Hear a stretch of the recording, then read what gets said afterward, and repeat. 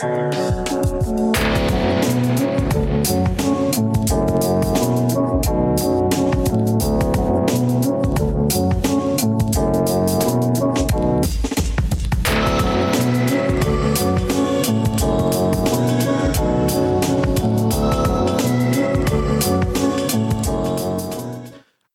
to Alphabet Flight, Encyclopedic Marvel Journey, where I go through the official handbook of the Marvel Universe with guests. We're going to talk about all the characters we know and love and have forgotten as well. My name is Jesse Cooper, and with me today is someone who is actually seven great beasts.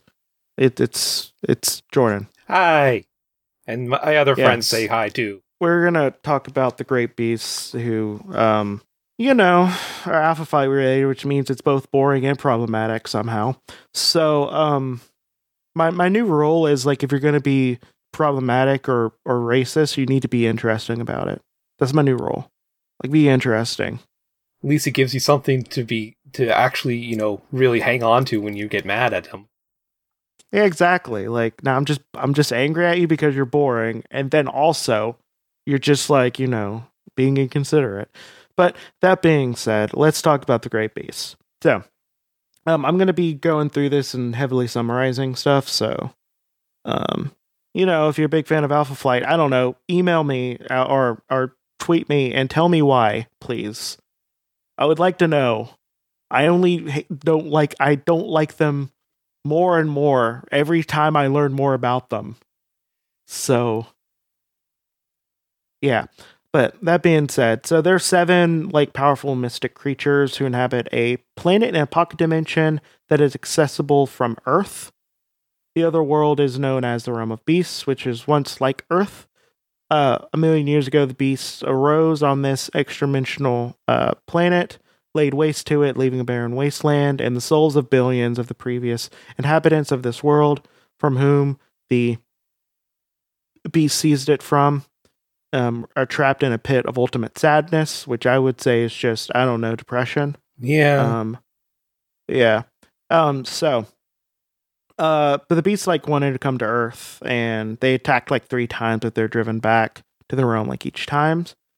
The last time, like, the gods of northern Canada, notably Hodiak and his daughter Nelvana, sealed the beasts behind a mystical barrier designed to imprison them forever on their native world. But one of the great beasts, Tundra, created like a mystical vortex that, like, spun the energy of the gods back against the gods themselves. Hence, the gods were also, like, imprisoned in their own dimension as a result.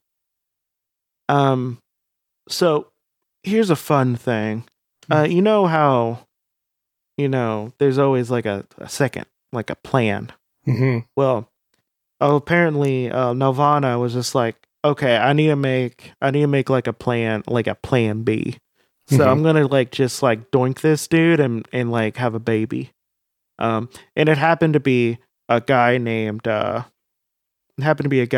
Richard Easton, and she gave birth to the demigoddess Narya, who became known as Snowbird, who is also a member of Alpha Flight. Okay. Now, I kind of remember that episode.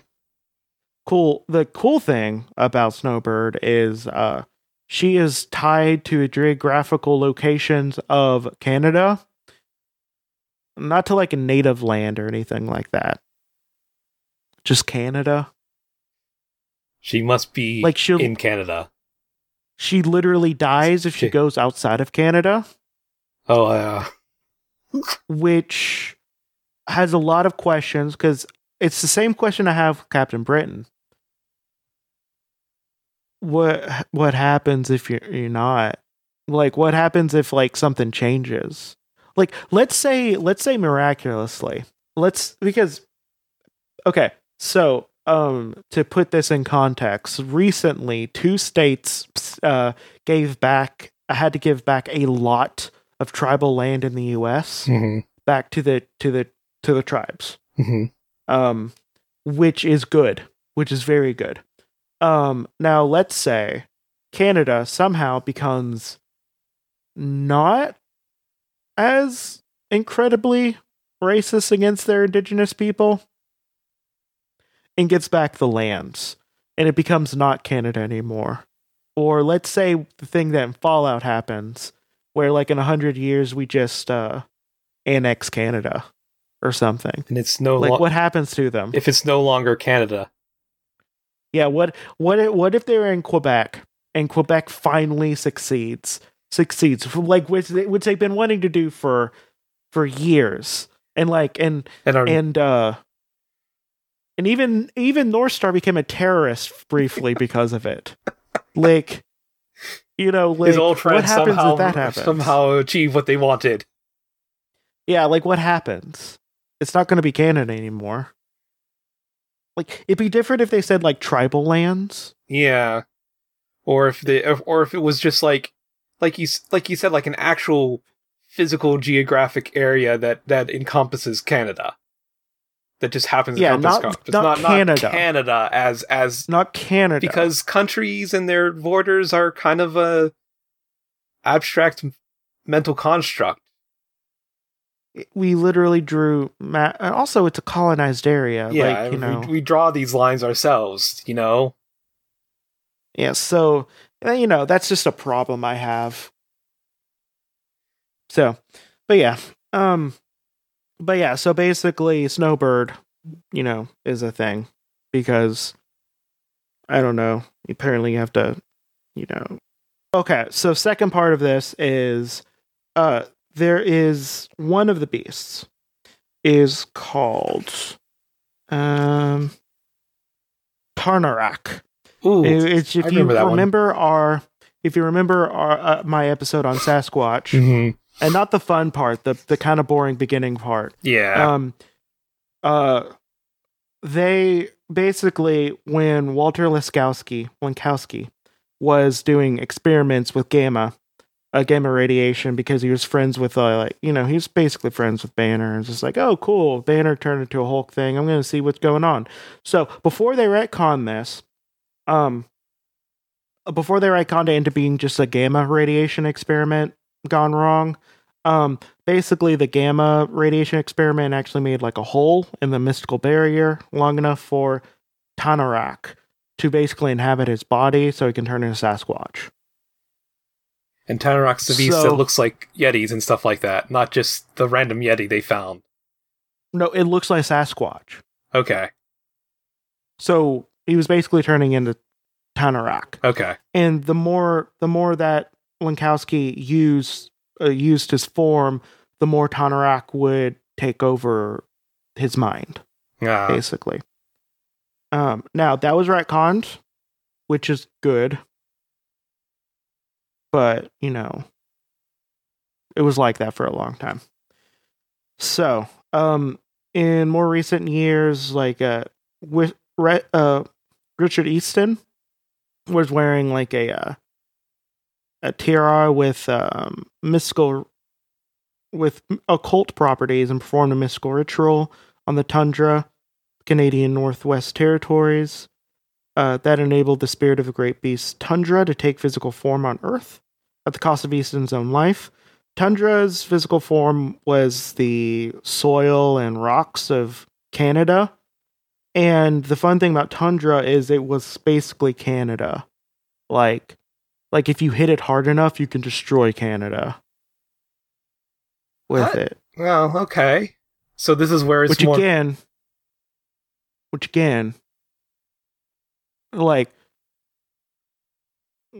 what happens? What do you mean by destroy? Does it turn into ocean? Does the government fall apart? Does the people die? Well, I think the land itself would disappear, but again, how? And second off, would Alaska just be like an island? Because it's not Canada, technically. Like, what happens if Tundra gets pushed over the Alaskan and Canada border? Does it lose all its powers? Does it hit an invisible wall?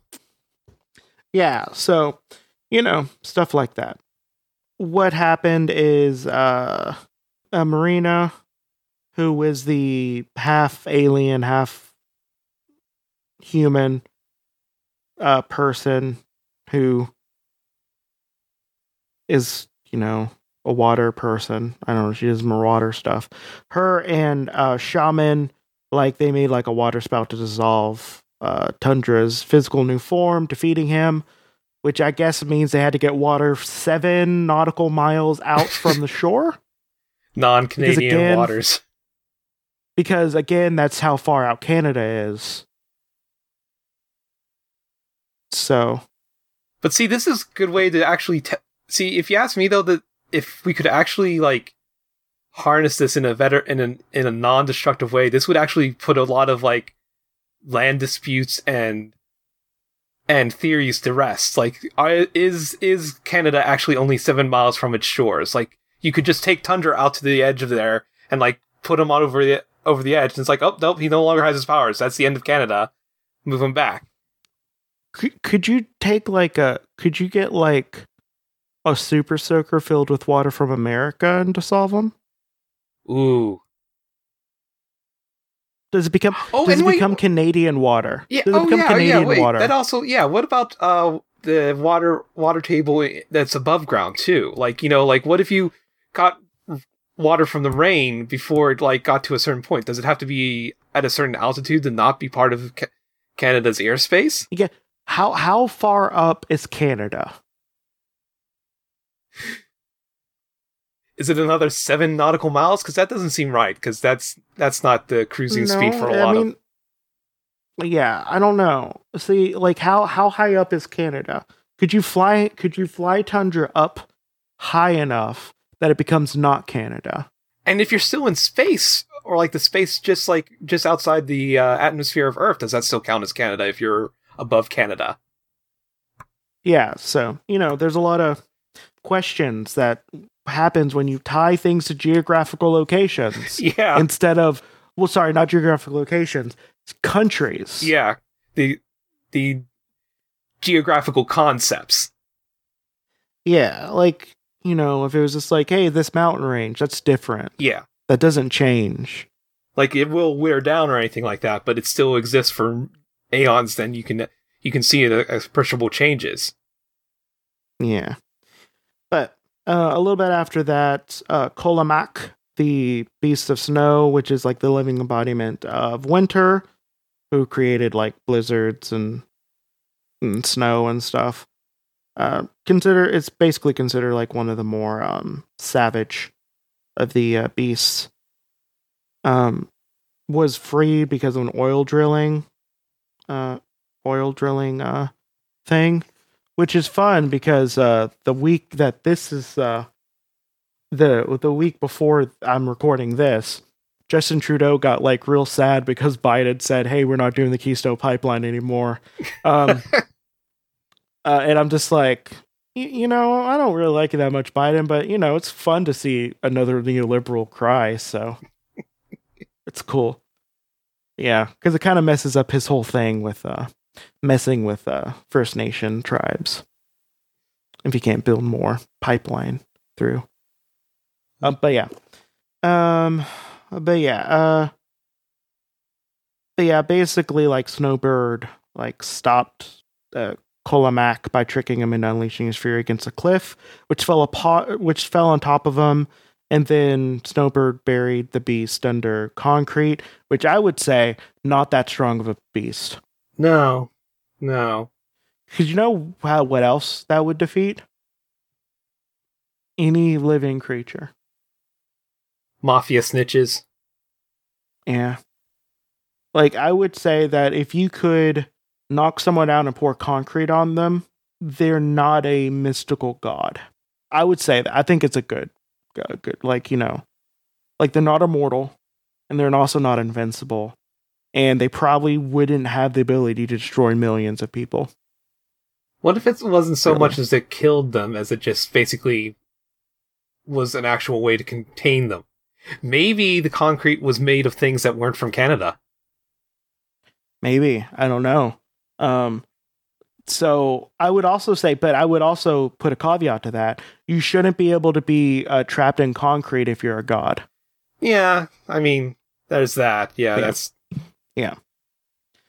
So, So we have the weakest of the beasts, which is Ranak the Devourer.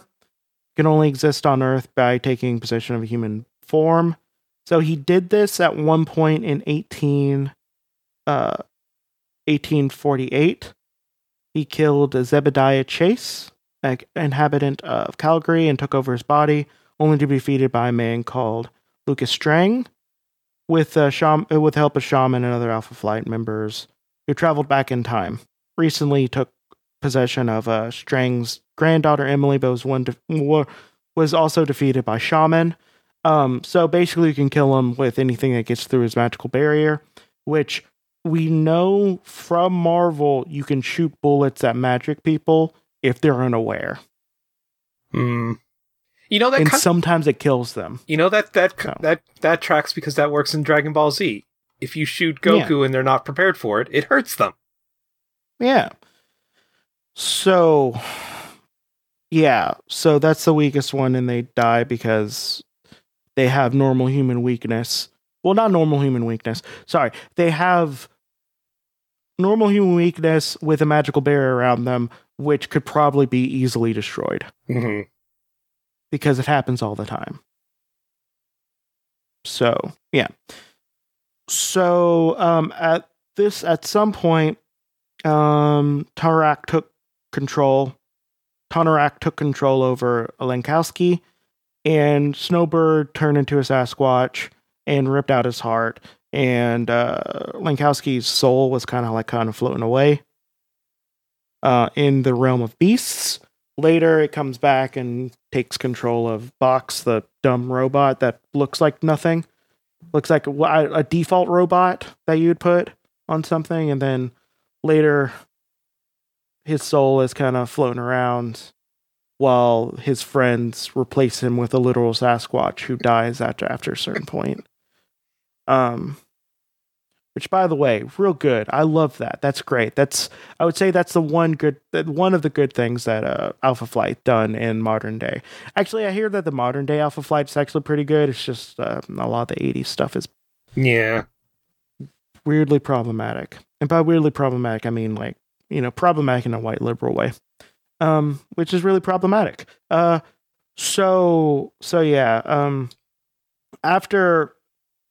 they had to basically the Alpha Flight had to go into the realm of beasts through the nexus of between Earth and the realm and the craters that I'm not saying the slur for the Nanaktuk people, but the Inuits, the Eye of the World, and Shaman kind of went in there. Then they found the true form of Kariukuk, who has a special vulnerability to ice, and it's which is a bad thing to have in Canada. Yeah. And then Telemach, the fire beast who can project flame, and it's just a fire thing. They also met the oldest and most powerful of the beasts, Solomon, the great artificer, controls the beasts and who would otherwise battle each other and direct their natural aggressiveness towards others. He can also shape the landscape of the beast's world according to his wishes. Mm-hmm. He's technically the most powerful of the beasts, but he's also the most vulnerable of the 7. He basically killed some Alpha Flight members, and in retaliation, Snowbird apparently slew Solomon. I'm sorry, not Solomon. Solomon, and the soul that was trapped in the glowing orb that was kind of floating above the beast world. She used the globe to resurrect the 3 slain Alpha Flight members, and with Solomon seemingly destroyed, the other beasts began to battle each other, and the world basically convulsed and was about to destroy themselves. And the Alpha Flight conveniently went back to Earth. Later, Snowbird's spirit went to the realm of the Northern Canada, the gods of Northern Canada. Lenkowski's spirits took over her body, and Lenkowski was now a woman at that point, which is, pretty easy way to transition, I guess. And I'm sure they handled it in a fair and very tasteful manner. Yep. So it turns out Solomon wasn't destroyed, and recently influenced Lankowski's subconscious to induce her to sculpt a occult formation amidst the ice and snow in the Canadian Arctic wilderness that served as an X for Solomon, Karaguk, and Tomac and Tundra, and they returned to Earth. But Lankowski, as Sasquatch and the other members of a flight, defeated the other beasts and forcing them to retreat to their own dimension. Well, it's good that they changed pronouns, I guess, once, for them. I guess that's okay. I don't know if that's good. Is that good? I don't know. I don't care. I don't know. I'm done. I'm done with this. I don't know. Also, another thing I want to bring up, which is one of the reasons why I am exasperated at this, is because there is kind of a belief of great beasts among some of the First Nation tribes, and they kind of took that and made it into a boring story plot that goes nowhere. That's fun.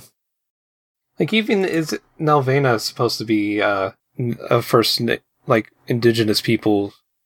I mean, I'm looking at the pictures of them, and I mean, they sure do look like 80s mystical monsters. For good or for bad. They definitely are. The fire beast is just fire. That's kind of disappointing. So, yeah, that's fun. Okay, I'm done. I don't feel like doing plugs on this one, so. So, I'm just going to end it here. Bye.